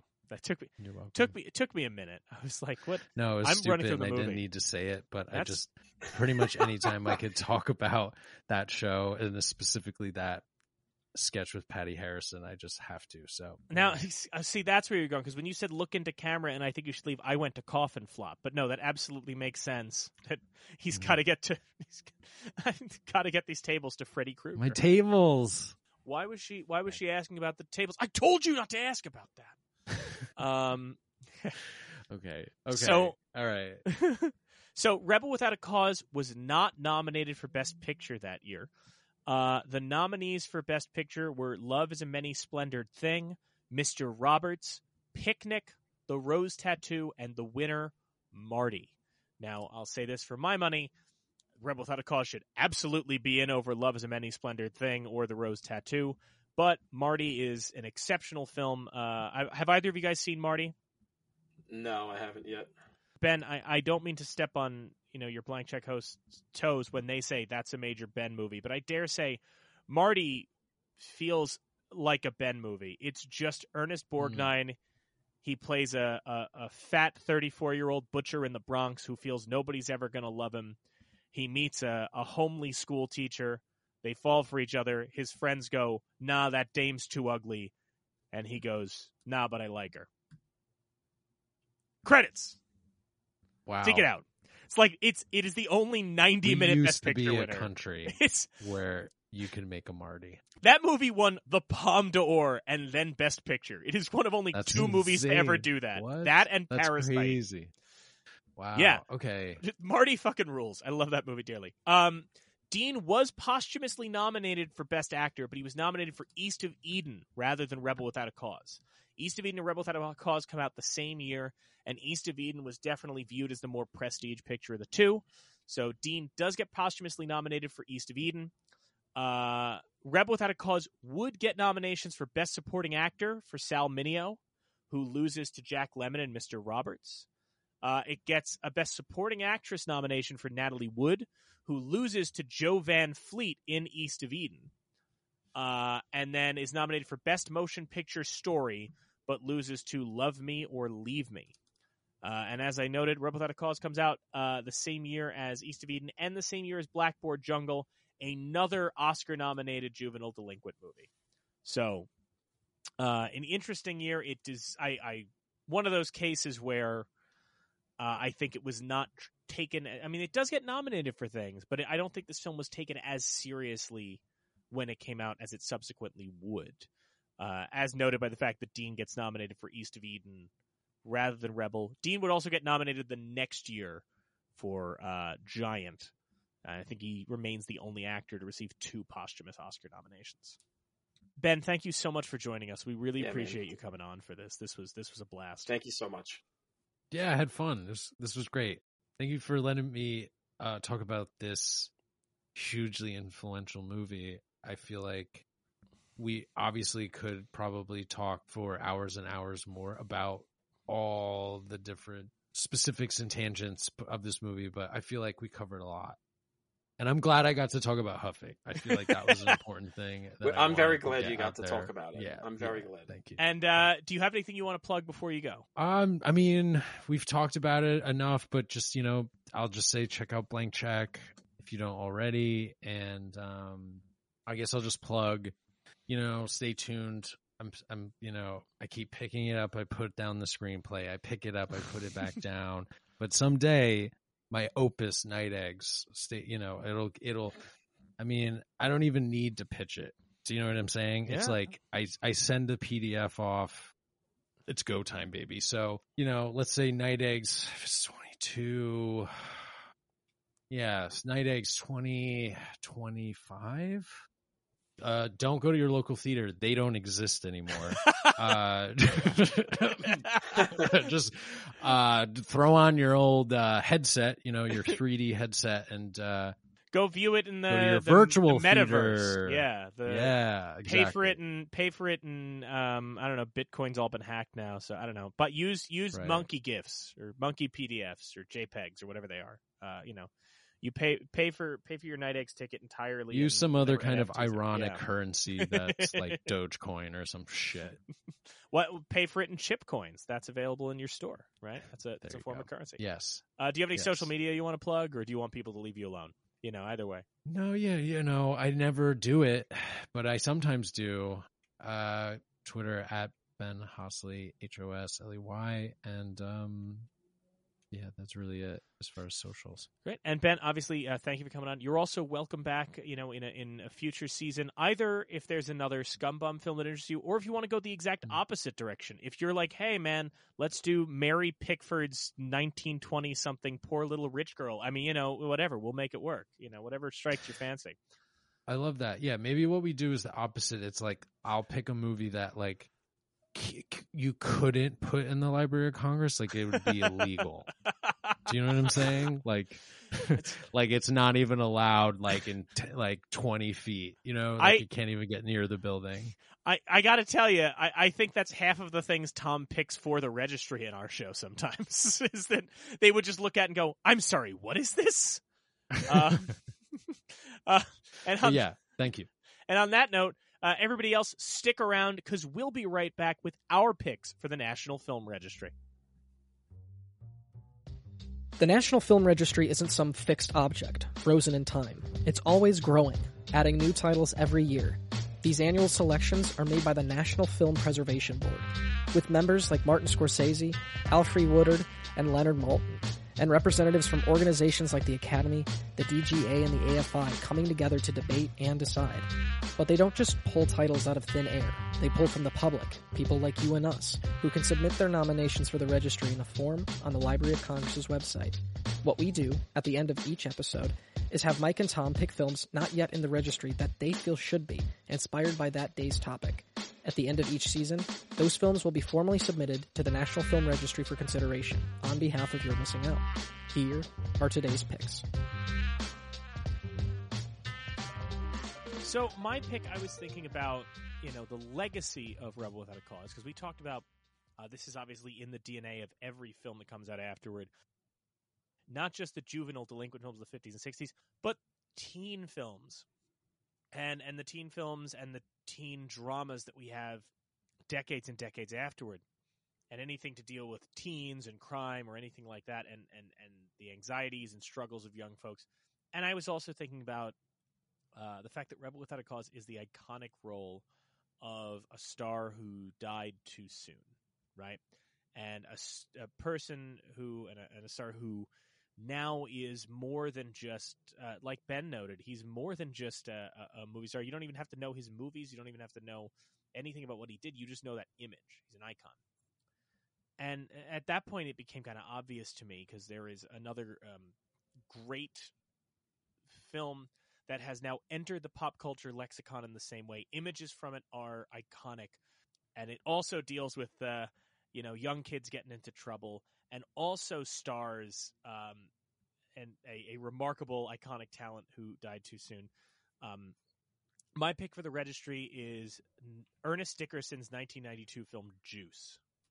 For folks who haven't seen Juice, it stars Omar Epps, Jermaine Hopkins, Khalil Kain, and significantly is the most memorable film role of Tupac Shakur. Tupac plays this incredibly menacing villain in the film, Roland Bishop.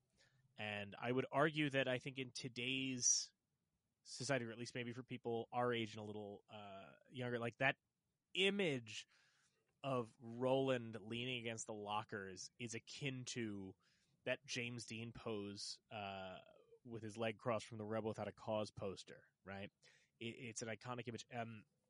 Ernest Dickerson is a very gifted filmmaker in many regards, and I think that he's a guy who will I think if he isn't already getting a reappraisal, is probably overdue for a reappraisal. You know, not saying anybody's going to sit down and go, Never Die Alone is one of the great works of our time, but he's definitely better than he gets credit for. And Juice is, I think, his best film. Really just a well-made, tense and stirring. Comes out of that time of a lot of those films like A Boys in the Hood and A Straight Outta Brooklyn, but I think was too often compared to those in its day. Now time has kind of shown it as a much more distinct and unique film. So Juice. I would like 1992's Juice to be in the National Film Registry. Okay, so for me, I think the connection to these two is pretty clear in terms of the story it's telling, the look of the movie. I think the filmmaker I'm about to discuss was very purposely thinking of Rebel Without a Cause when filming this movie, and it's very lush, old-school Technicolor way. And when you talk about a cast, I mean, I don't think you're going to be able to make an argument in this decade for a movie that has a better cast or was better at picking young stars out from the ether and throwing them into this stew and then seeing where they went after that. Thematically, I think a lot of it's the same. My pick is The Outsiders. The look of it, straight up Rebel Without a Cause. The themes of it about these young kids with no adults to really make life easy for them or to give them any love, leaving them to fend for themselves in the midst of all these raging hormones and everything. And that fucking cast. I mean, I don't necessarily know if anyone in this movie had their James Dean moment in this movie, but C. Thomas Howell, Ralph Macchio, Diane Lane, Matt Dillon, Patrick Swayze, Tom Cruise, Rob Lowe, fucking Emilio Estevez. You just look at that collection. That is like the 80s. It rolled into one. And while one person may not have had the James Dean moment in that movie the way James Dean had in Rebel Without a Cause, I mean, just the collective power of what Coppola was able to do casting that movie is astounding. I think it's still one of the best movies from the 80s, one of the best movies about kids, about being an outsider and being just having to fend for yourself and just all of those emotions that come through about family and everything. I think The Outsiders is a pretty powerful flick, and I think it's a perfect companion to Rebel Without a Cause.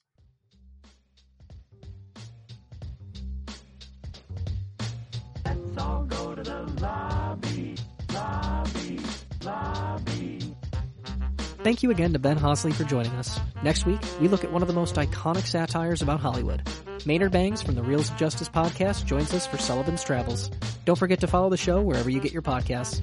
Thanks again for listening, and we'll see you again next time.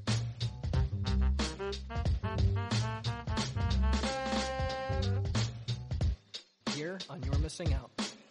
They honor movies of historical, cultural, or aesthetic importance on the National Film Registry.